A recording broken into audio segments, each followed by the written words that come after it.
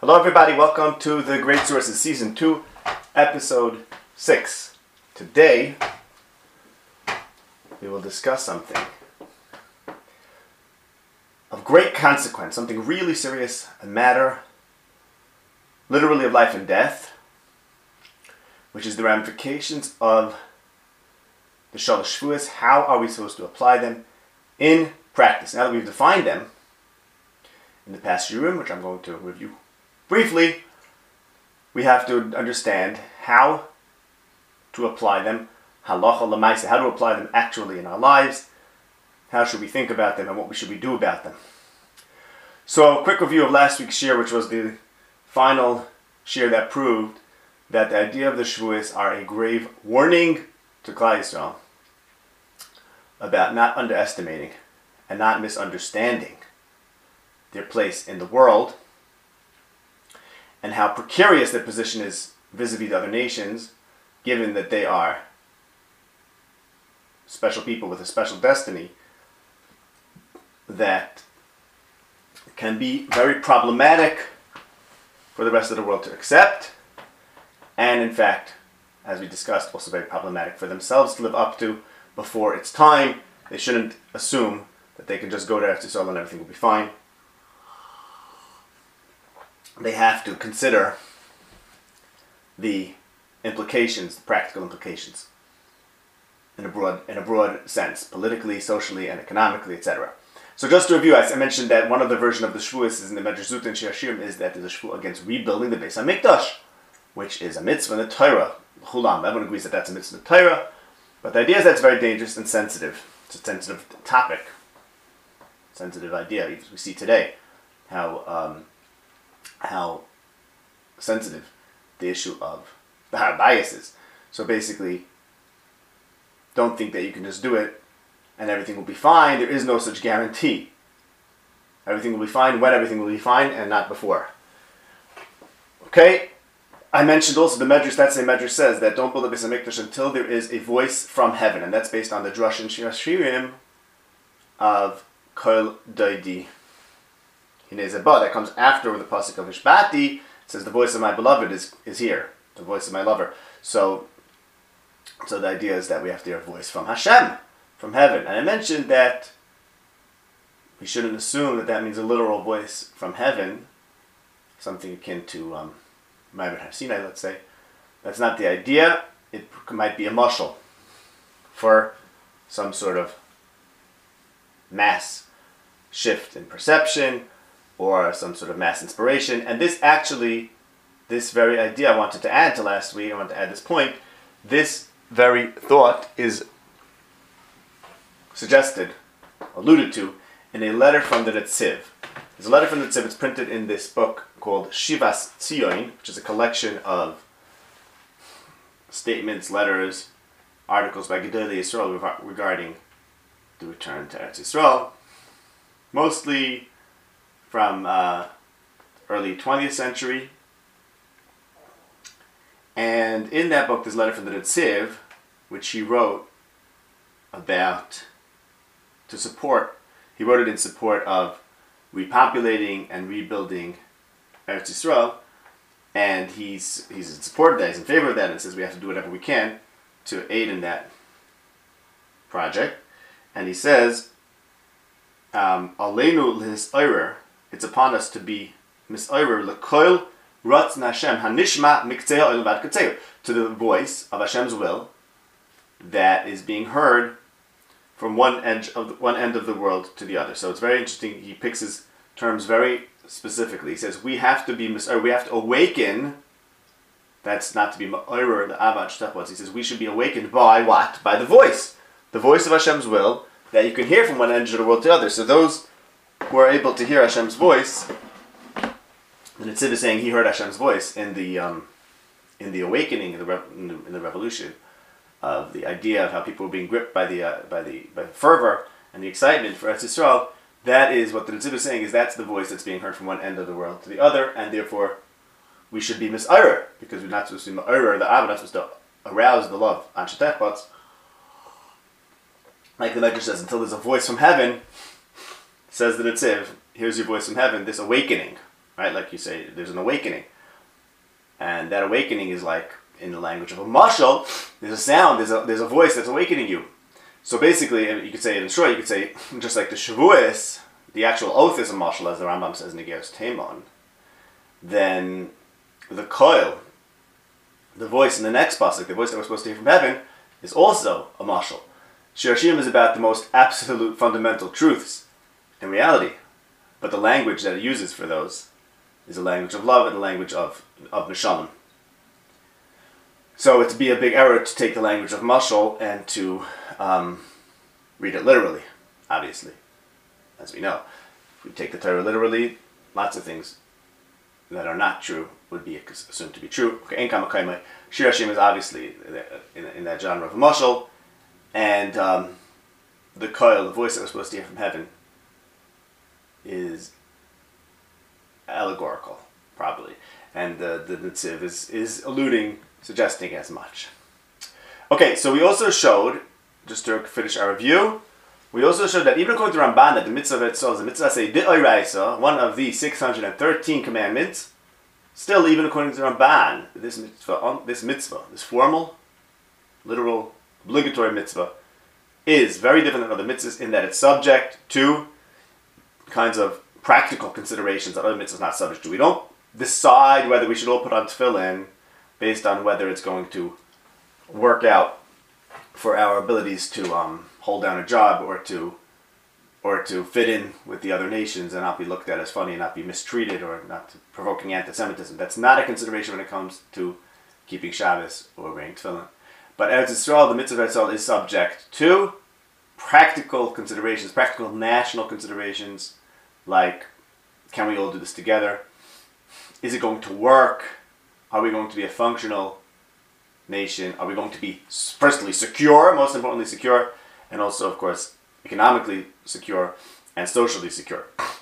As we showed, that there were places that they didn't capture when they came back from Bavel because they wanted them to be not have Kedusha so that the Aniyim could rely on them during Shemitah, which means that there is no mitzvah to take over Eretz Yisrael if it's not going to work, if you don't have a good economic system. And even if Shemitah is what gets into the way of that economic system, meaning you say, look, it could work, we could capture Eretz Yisrael, but Shemitah is going to be a problem because one every 7 years, people are not going to have Parnasa. So don't just say, no, it's Eretz Yisrael, it's Shemitah, everything's going to be fine. No. You have to think about it. You're mechuyev to think about it. You're mechuyev to think about the economy. You're mechuyev to think about Aniyim. And the right course of action is don't take parts of Eretz Yisrael, which is a mitzvah in the Torah according to Ramban, to capture Eretz Yisrael. Don't do it because that mitzvah is subject to practical, economic, etc., those kinds of considerations. We brought some other proofs to this, and now we are ready, now that we finished completely proving what the Shavuos are in general. Now we can try to explain what the Shavuos are, halachah l'maaseh, how to live up to them. So I want to start with mentioning something that I mentioned early in the series, which is the Ramban in Sefer HaGeula. The Ramban says the following. The Ramban says, this is in the, if you're looking at the sources, this is source number 2 in the source sheet. The Ramban says that when there was an opportunity to return from Bavel after 7 years of exile, not everyone took that opportunity. Says the Ramban, only the people in Bavel returned. And even then, not all of them, but that's not the Ramban's point. Why didn't the people from the rest of the world, meaning the Jews that were scattered in other countries, mefuzim mefayred, as it says in the Megillah, how come they didn't come back? If you look at Sefer Ezra Nehemiah, it talks about the Aliyah from Bavel. What about the people in the other countries? Okay? They mefuzim mefayred, and they didn't return. By the way, Agav once mentioned the Rambam in Igeres Taimon, actually, mentions a tradition that he has from his forefathers who were in Spain from the days of Bayis Rishon. So the Rambam had a Messiah about his own family having been in Spain from Bayis Rishon. Just a tidbit there. So why didn't the people from Spain come back in the Bayis Sheni? Says the Ramban, maybe Koresh didn't give them permission to question how to learn the Pesukim. But if Koresh, on the tzad, Imtim Tzulim, Koresh did allow all his subjects from all his kingdom, not just the Babylonians, not just the ones who are living in Babylon. If he allowed all his subjects to return to Eretz Yisrael, Why didn't they take that opportunity from the other countries? Why did only the people in Babel take that opportunity? It says Ramban, because the Pekida, Yirmiyah said, after 70 years, Efkod Eschem, Hashem will remember you. I will remember you, said Hashem. After 70 years, Bavel, Shivim Shana Efkod Eschem. After the 70 years of Bavel are done, then says Hashem, I will remember you. So the people in Bavel knew, as Yirmiyah told them, they're going to have a Pekida, they're going to be remembered after 70 years. The other lands were not part of the Pekida, that means to say in the divine, the metaphysical sense. They knew that God is piking them, remembering them. So Koresh said anyone could go back. But that wasn't a Pekida from Hashem for the other lands. Really important there. And therefore, they were concerned that it's the Chikas HaKetz. They were concerned to go back to Etzol because of the Chikas HaKetz. So it's a tremendous, really important source for should everyone go back to Etzol. Here you have an event in history where the majority of the Jewish people, I'm not talking about Babel. In Babel itself, only a minority went, and a lot of people stayed behind in Babel, and that's a problem. That's a whole discussion. We're going to get to that later in the series. I'm talking about the people in the other countries who didn't go back to Etzol, and according to Ramban, are not blamed for not going back to Etzol. They did the right thing because they were concerned about the Chikas HaKetz. So you have this idea that if it's not time, you shouldn't go. Okay, so now we could define it, and I think this will be a good definition of the Chikas HaKetz in general. Or the way we're understanding the Shavuos, what does that mean? It means that they're concerned that we can't just all go back to Eretz Yisrael. It might not necessarily work. What won't work about it? So we're going to get to this later in the series, but the fact is that during Bayis Sheni was actually a time of major stress in Eretz Yisrael. The Persians, okay, that worked, but then the Greeks, we know how that went. That was problematic, and then of course the Romans and the various shmads that actually happened in Eretz Yisrael. We're going to get to this in a later shir. So Eretz Yisrael was actually a dangerous place to be in Bayis Sheni, and the Medrash says explicitly in the Tanchuma. We'll get to it. Like I said, we'll get to it later. Bavel was safe. So there was a danger going to Eretz Yisrael. Okay, in Bayis Sheni, we're talking about in the beginning of Bayis Sheni, there was a danger. Those who didn't go said it's the Chikas HaKetz, meaning if we all go, there's going to be problems. More problems because we're all going, perhaps. How do you transplant the people who settled in? You can't just pick them up and move them. So the Chikas HaKetz means, what exactly is the Chikas HaKetz? The definition of the Chikas HaKetz is to think that everything is going to be fine before everything is going to be fine. That is the Chikas HaKetz. Hastening the Ketz means to think that you could jump in and say, well, it's Eretz Yisrael, everything's fine. That's not true. It's not true. Just because it's Eretz Yisrael, and just because it looks like the Geula, doesn't mean it is the Geula, in quotes, doesn't mean it is the Geula, and therefore don't act like it is, because maybe it's not. And you have to question, you have to say, well, what if this is not, quote unquote, the Geula? Then what's going to happen? I'm not going to have a job, I'm not going to have a farm, and I'm not going to have security. So, yeah, if it's the Geula, then everything's fine. But if it's not, if you're not part of the Pekida, let's say, if you're not being remembered, if you don't have a guarantee of God's providence to protect you, then you have to it's a different calculus. You have to think about, okay, logically what's going to happen, and don't do anything otherwise, or else you're doing something wrong. And that's what the Chikas HaKetz is, to think that everything's going to be fine before it's going to be fine. Okay. So, it's going to end up being great problems. So now let's get a little deeper here. The Satmar Rebbe said, as we discussed, the Shavuos are the most severe thing in Chazal. It's true.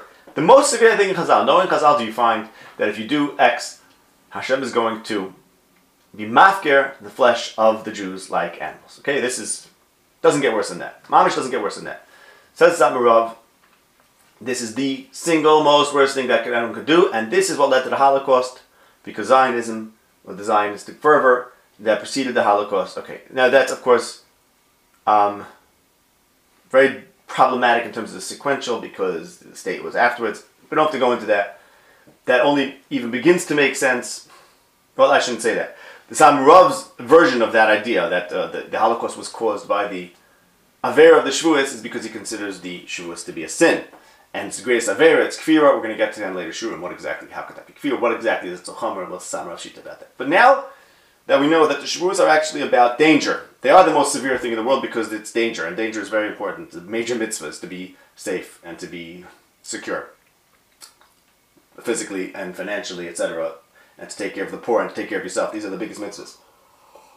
So it really is very, very chomer. If you do something dangerous, you're going to be in grave danger. And is that an avera? Yes, it's also a mitzias. It's also the greatest avera, but let's focus on the mitzias, because the reason why it's an avera is because it's a reality.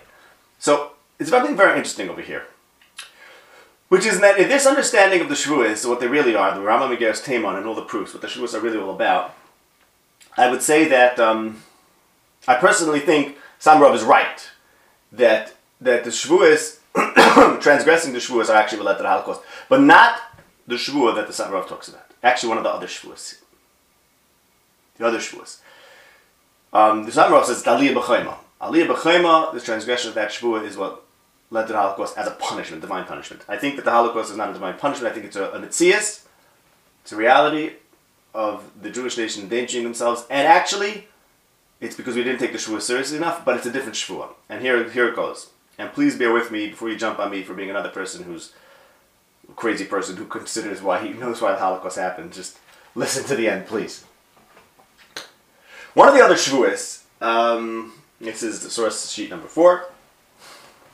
The last Shavuot there is Lo Yigalu Hasoid, not to reveal the secret to Gentiles. So what's the secret? So Rashi has two pshatim. Soid ha'ibor or soid tamei ha'torah.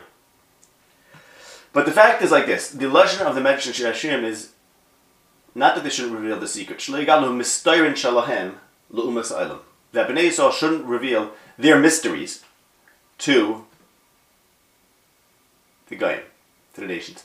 Says the Maral Netzach Yisrael. This is Mash on the Medrash, just according to the Maral, because he says this. He says, look, you see the Medrash. It's not about a certain secret. It's that they shouldn't reveal their secrets in general. It's a general statement. Rashi learns the Gemara. The Gemara says, Shelo yigalu ha-soid, the secrets. Rashi says, which secret? Soid ha'ibor is this big secret, whatever it is. And soid tamei Torah, okay? But the Maral says, oh, look at the Medrash. It says, Shelo yigalu mistorin shalahen l'umas ha'olam. It says, do not reveal their mysteries. Okay, so it's this general thing about not revealing our mysteries to the nations. And if we reveal our mysteries to the nations, they're going to kill us. Now let me tell you what that means. What does it mean if we reveal our mysteries to the nations? What's our mystery? It's the mystery of what it means to be a Jew. We have a lot of mysteries. Because we live, we function, and we look at the world in such a different way than your average guy. And we believe in ourselves that we have this future, this messianic future. We have this mission in the world of redemption, and we're going to teach the world, and everything we believe. I don't want to reveal the mysteries in public here. But by the way, the point is, and I mean that to a certain extent, the point is what a Jew is all about. What does it mean that we're the chosen people? And how we really feel about that is a mystery that we're not supposed to reveal. I'll give you an example of a mystery that if you reveal to the Goyim, they're not going to like it. The Kuzvi says that, as we all know, the Kuzvi says, well, I hope you know, the Kuzvi says there's mineral, plant, animal, human, Yisrael. Okay? That's a mystery. That's a mystery. What do I mean it's a mystery? It's a secret. It's a secret. It doesn't say that openly in the Torah. It's something that we have. It's one of our mysteries, something we believe about ourselves. But we have to be very careful about revealing that. Because if we let on to the Gentiles what a Jew is all about, they're going to kill us. They're going to destroy us. And I want to tell you something. By the way, just to go through the source sheet, go in order here. There's a Tanchuma that talks about writing down the Mishnah. Why did Hashem not write down the Mishnah? Moshe said, I want to write down the Mishnah also. Why only give me Torah Shabbat? Let's write down Mishnahs too. Let everything be B'Ksav. Hashem said, no, because what's going to happen is the nations are going to appropriate the Torah and take it for themselves and say it's theirs. And if the Torah Shabbat is also going to be written, they're going to say they're the Jews. And I want to know whoever has my mystery and whoever has my mystery, that's who is my nation. So which means is that the Torah, the parts of the Torah that are not revealed, not explicitly written, that's the mystery, Hashem's mystery, which He gave to us. And those are our mysteries which we're not supposed to divulge. Which means, in short, don't let the Gentiles know the mystery of what a Jew is all about, what it means to be a Jew. Did we keep the Shavuot? I don't think we did. And I think there's a good reason why we didn't uphold this oath. Because, basically, in order to do this for 2,000 years of exile, we would have had to be like a secret religion.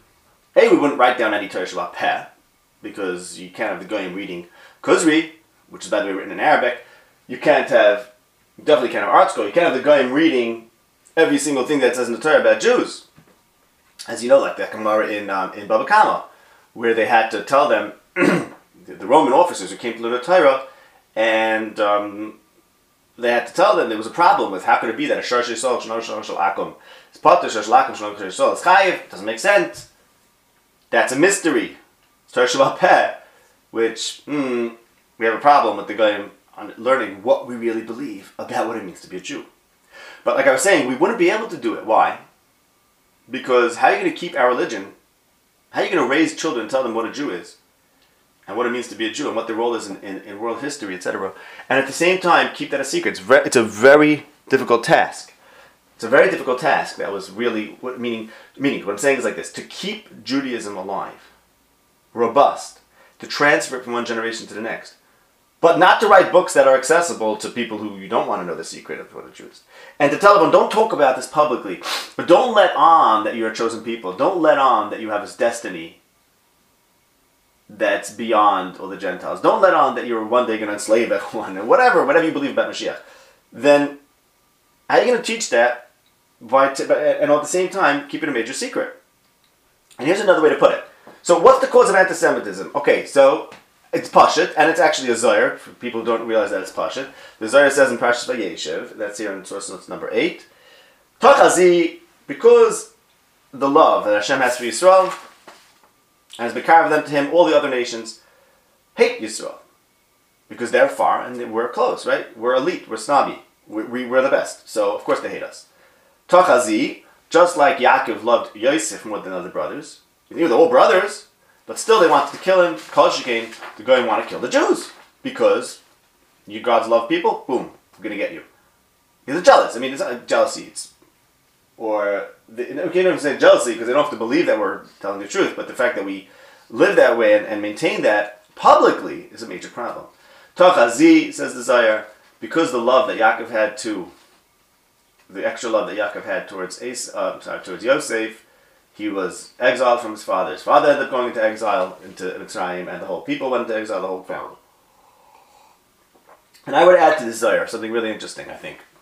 You read Vayeshev, and Yaakov loves Yosef more than all his brothers, and his brothers hate him, right? And it doesn't take a psychologist to figure out that they hate him, as the Zohar is saying, because Yaakov hates him, because Yaakov loves him more than the other brothers.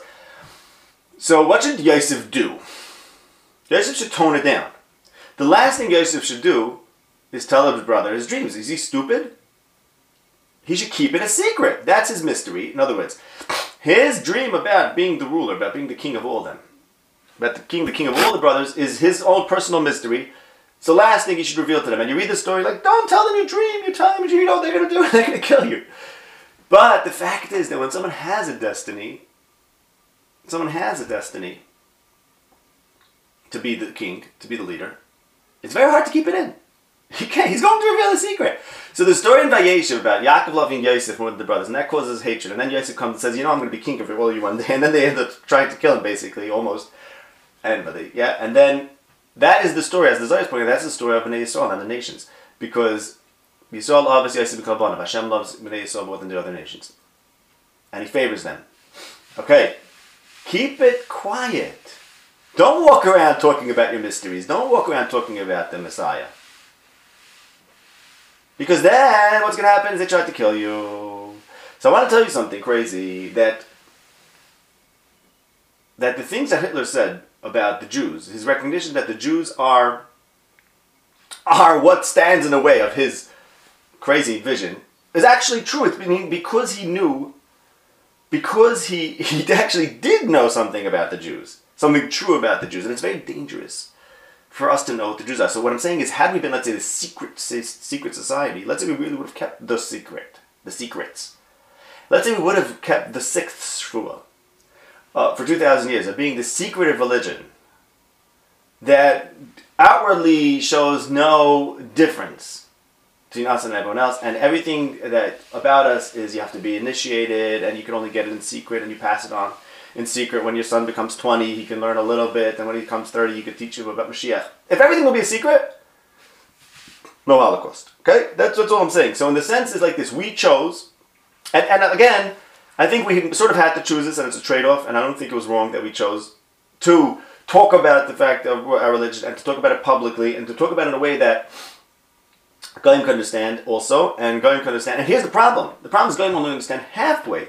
And that's a lot of times because we only understand halfway. What I mean by that is like this. If someone takes out, a Jew takes out of the teaching of Jewish destiny, takes out some elitism and some snobbishness, and some racism or something like that, so what happens is he misunderstood Judaism, right?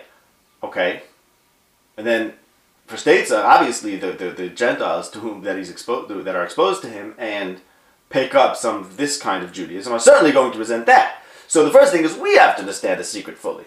We have to know what does it really mean, what our responsibility is, what does it mean to be a king, what does it mean to be a leader, and all that. What does it mean to be a prophet? What are we supposed to? How are we supposed to relate to the Gentiles, to the whole world? If we understand it, A, and B, we give that message fully to the rest of the world, then we're okay. But as long as we don't understand it fully, that's a risk. It's a risk because no one's going to understand it fully. So if you keep it a secret and you say this is Sisrei Torah, this is something only the real Mevinim can understand because it's a toxic, dangerous topic, fine. But the problem is you want to have people talking about, well, everyone's going to be a slave and we're going to be kings of the world, which maybe motivates people. I don't know. Maybe it's a good thing, maybe it's not. But I'm just describing a reality that the fact is our religion for 2,000 years did not operate in secret. Did not operate in secret, so you run a risk that parts of it are going to get out and they're going to get distorted, like the Jews want to control the world. Where does that come from? It comes from the Torah, obviously. It comes from the truth. It's a distorted truth. A very distorted truth. But sometimes the distortion, unfortunately, happens even within ourselves, our own people, to some extent. And Kol Shekain, certainly, that could lead to distortion. Other people. So, it's in my humble opinion, it's a mitzias. The Holocaust, of course the world hates the Jews. Of course Hitler has this monstrous ideas about the Jews because if you're a monster, then the Jews are your arch enemy, and everything they stand for is diametrically opposed to the 1,000-year Reich that monsters could envision. So it's not crazy, and if only we would have kept it a secret what we're all about. If we only would like you have, let's say, an evil. Basically, what I'm saying is a very simple thing. You have this evil guy with his pagan roots of ideas like Hitler, and I'm not a Hitler expert, but his ideas are obviously antithetical to Torah, right? So, and I'm not talking about the ideas of killing the Jews, just in general, the fascists, the whole thing. So, he wants to institute a Messianic era, right? But his definition of Messianic era, 1,000-year Reich.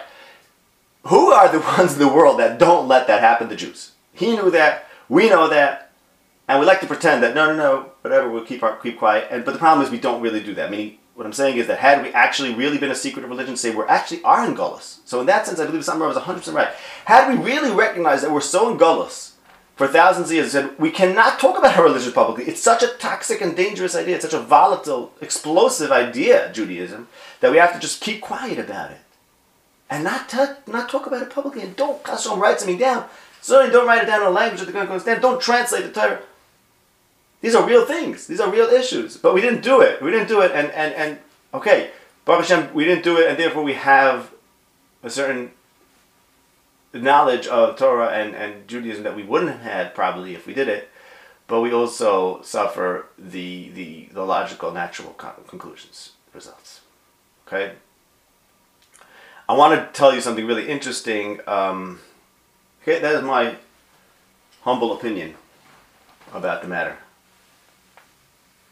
That the Holocaust do very much relate to the Shavuos, not as a punishment for being Oile B'choyma, but rather as a natural, inevitable conclusion of being Megal L'Sod, of not keeping our secrets. I want to take a little bit of a detour here until we get to what's the Lamaisa. Just briefly, I'll try to say this a little quickly. One of the, if you remember, this is in one of the previous episodes I mentioned. One of the Shavuos is not to be Deichik the Kates, right? We spoke about that earlier today. And Rashi says that means Shlo Yarbu B'Tachnun B'Yarsim Midai, not to have too much supplication for the redemption of the Messiah, which is shocking. What's wrong with asking for something? What's wrong with praying for redemption? So the answer is, as we discussed, that you have to be careful what you wish for. And let's say you ask God for $1 billion and it's not going to be good for you. If you really, really constantly pester God for it and say, this is the only way I can understand God is if He gives me $1 billion, then you're sort of forcing God's hand. That has to do with how prayer works. sort of forcing his hands, and then you're going to get something which is actually not good for you. So you have to be careful what you wish for. Similarly, you say, "Oh, we have to all be in Eretz Yisrael. We need Gula. We need to all be in Eretz Yisrael. We need the Beis Hamikdash." You might get it, and then you're going to get everything that comes along with it, which is the putting Bnei Yisrael, putting the nation of Yisrael in stark opposition to the rest of the world, making us too different than them, too visibly different, and that's not healthy. So a little secularism is a good thing, basically, is the idea. You could say it in that way. Why? Meaning, for why we're here, why we don't have the full message of the Torah, we have to tone it down, right? And don't even try to, don't ask for it. Because God might grant it to you, basically. So, there's a very interesting Gemara in Megillah, in Bamatzia, where the Gemara says a really fascinating story, a very, very deep story, in many ways, and I'm going to deal with it like on a surface level, because that's how the Gemara says it, but of course you have to really understand, this is so not surface level. And I'm giving you that introduction for a reason, just so you should know, we have to talk about this on the surface, but it really goes very deep, and I want you to try to understand this in a little, realize that these are not exactly linear. So basically it goes like this. Eliyahu used to come to Rebbe's yeshiva. One day he was late, and Rebbe said, "Why are you late?" He said, "Well, today's Rosh Chodesh, and I have to wake up Avram, Yitzchak, and Yaakov to daven, and it's hollow, right? Rosh Chodesh, long davening." So I wake up Avram, wash his hands, he davens, put him back to bed, wake up Yitzchak, I wash his hands, and then he davens with hollow, and some ice, takes a long time, and then Yaakov. So Rebbe says, "I have an eitzah, Pashut, why don't you wake them all up at the same time? We have to wake up Avram, wait till he finishes davening, wake them up all at the same time." Says Eliyahu, "No, not a good idea, because if they all daven at the same time, Yitzchak and Yaakov, I'm worried that they're going to daven so strongly, and they're going to bring Mashiach before it's time. If you have Yitzchak and Yaakov davening at the same time, Mashiach's going to come. It's not time for Mashiach, no good. Mashiach come early, nothing works out, makes big problems. Rebbe says, "Is anyone like that in this world? Is anyone like Avram, Yitzchak, Yaakov, that if I get them daven at the same time, it's going to be Mashiach?" Eliyahu said, "Yeah, Bechia and his sons. Bechia's sons, Yehuda and Chizkiah, great tzaddikim. Bechia and his sons daven together, and Mashiach's going to come." So Rebbe says, "Come, great, shkoyach." Rebbe makes a tainis, and he gets Bechia and his children to daven together for the Amud, and what happens is, they said, Mashav Ruach, the wind starts to blow. They said, Mered Ageshem, the rain starts to fall. They said, Mechaya Mesim, the world starts shaking. Basically, it's working. So, in heaven, they said, who revealed the secret? Eliyahu Navi. They came, they gave him lashes, 60 lashes of pulsa de Nura, and then he went down to the earth, and he appeared to Bechia like a bear, and he made them lose their kavanah. Okay, so here's the question. So what's Dechikas HaKetz? What's the problem of being Dechikas HaKetz? What's that shvur according to Rashi in Ksubas Taf Kufin Aleph Amud Aleph? Not to be marbe betachnun b'yosimidai, because he might bring Mashiach before it's time. So here we have a story where Rebbe did exactly that. He was told that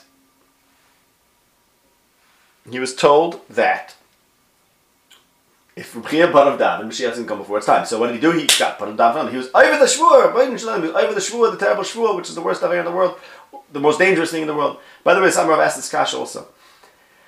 So just again, speculation, really speculation. Rebbe revealed our secrets to the guy. Because if you remember what I said earlier, the Tanchuma says the secret of Hashem, which he gave to Bnei Yisrael, is the Mishnah. And that's why the Mishnah is not written down.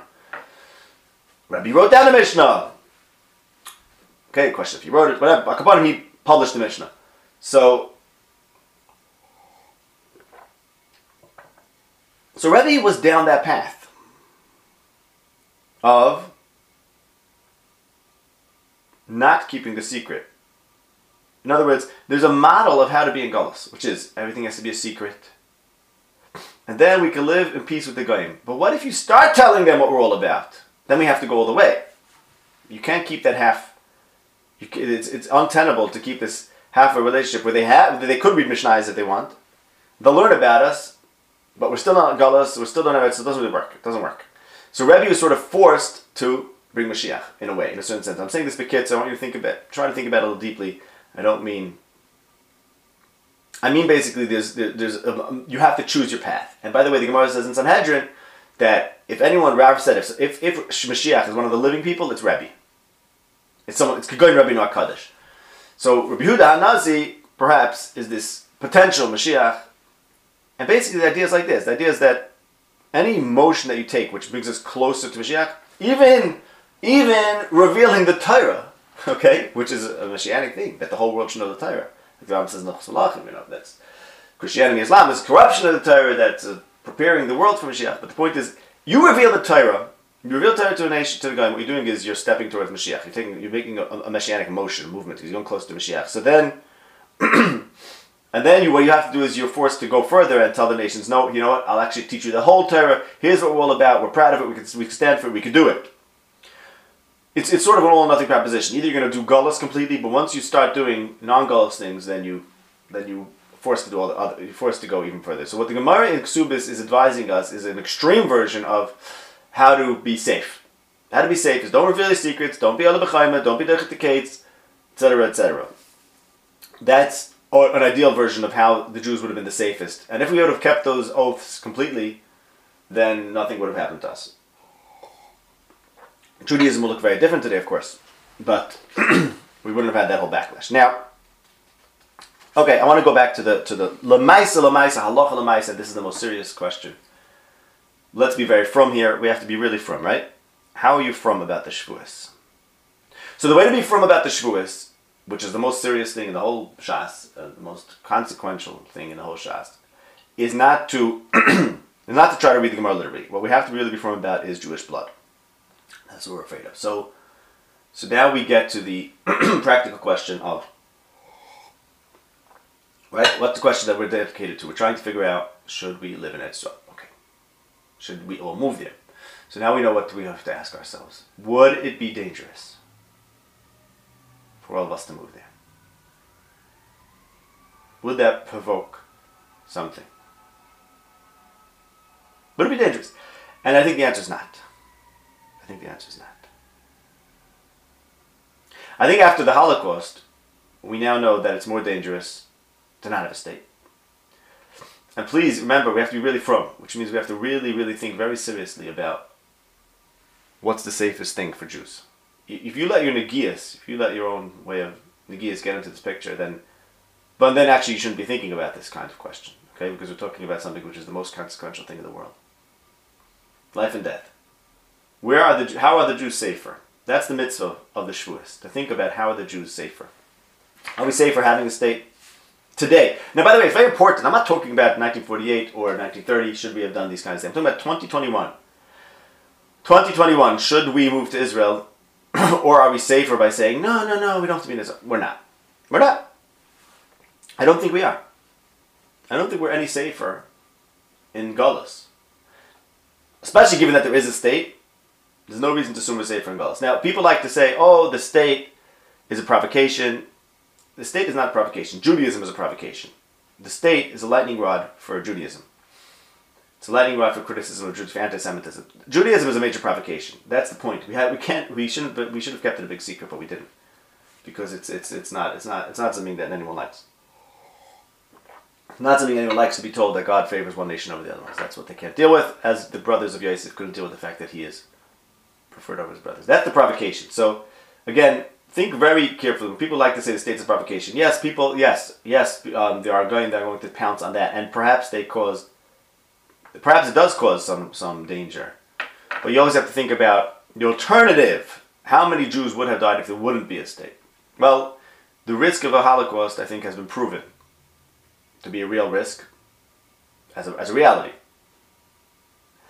And therefore, to say that it's safer for us today as a nation to not go to a state which is extremely secure, it is powerful military, etc., is just complete denying of reality.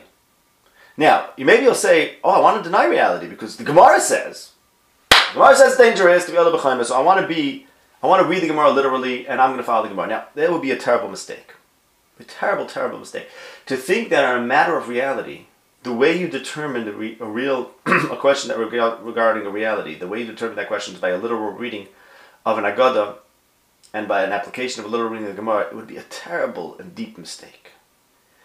Since the Gemara is about reality, what we have to do is weigh the reality. And if the reality suggests that Aliyah B'Choyma today is not dangerous, then that's it. That's the end of the question. There's nothing to talk about. Now, you might say, well, how could it be that Aliyah B'Choyma today is not dangerous if the Gemara says that it is dangerous? So that's an interesting question.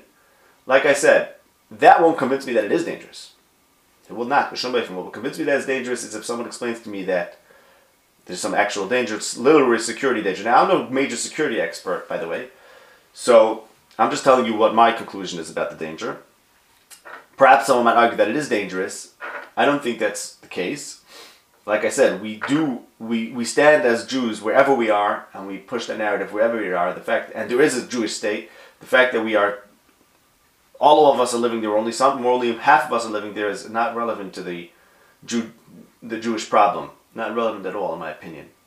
To the degree that maybe it is irrelevant in some way, I don't believe that rises to the level of what the Gemara is talking about. But just back to the point. So if someone would ask, well, how could it be that it's safe today if the Gemara says is danger? How is that square? The answer to that is something we're going to get to another time, which is that, I think I mentioned this last week, that the Shavuos have a time limit. And if you remember, I mentioned this, I think, in the first episode. What's the time limit of the Shavuos? So the Medrash says, until Acha Techbatz. What's Techbatz? One pshat is until Yitzchak's love for Esav is spent. We'll get to that another time. Another pshat is until there's a voice from heaven. Until Hashem reveals His will. And as we mentioned earlier from the Netziv, how does Hashem reveal His will? By making things possible, perhaps. Very likely. So, I'm not going to go into that for now, because I really don't think it's important. And it's important to not think it's important. If you think that a matter of security depends on hinging on how you're going to be miyashiv a Gemara, that is a terrible, terrible mistake. The Gemara wants to teach us how to think, teach us thinking, and it's teaching us to think properly about matters of Jewish security. And that's what we should do now. We should think properly about it. And we have to be really, really firm about this Gemara, about a Gemara that says that it could end up in genocide. We have to be really firm about it. And my firm kind in this matter is that for Jewish blood, it's not any more dangerous to be in Eretz Yisrael. On the contrary, the fact that there is a country now, and considering the Holocaust, the fact that we do have a country now is actually safe, and therefore keeping us secure in that way with the military, etc. That would be the mitzvah of protecting Jewish blood. That's what it seems to me. After carefully weighing this, considering this numerous times over and over, that is my conclusion.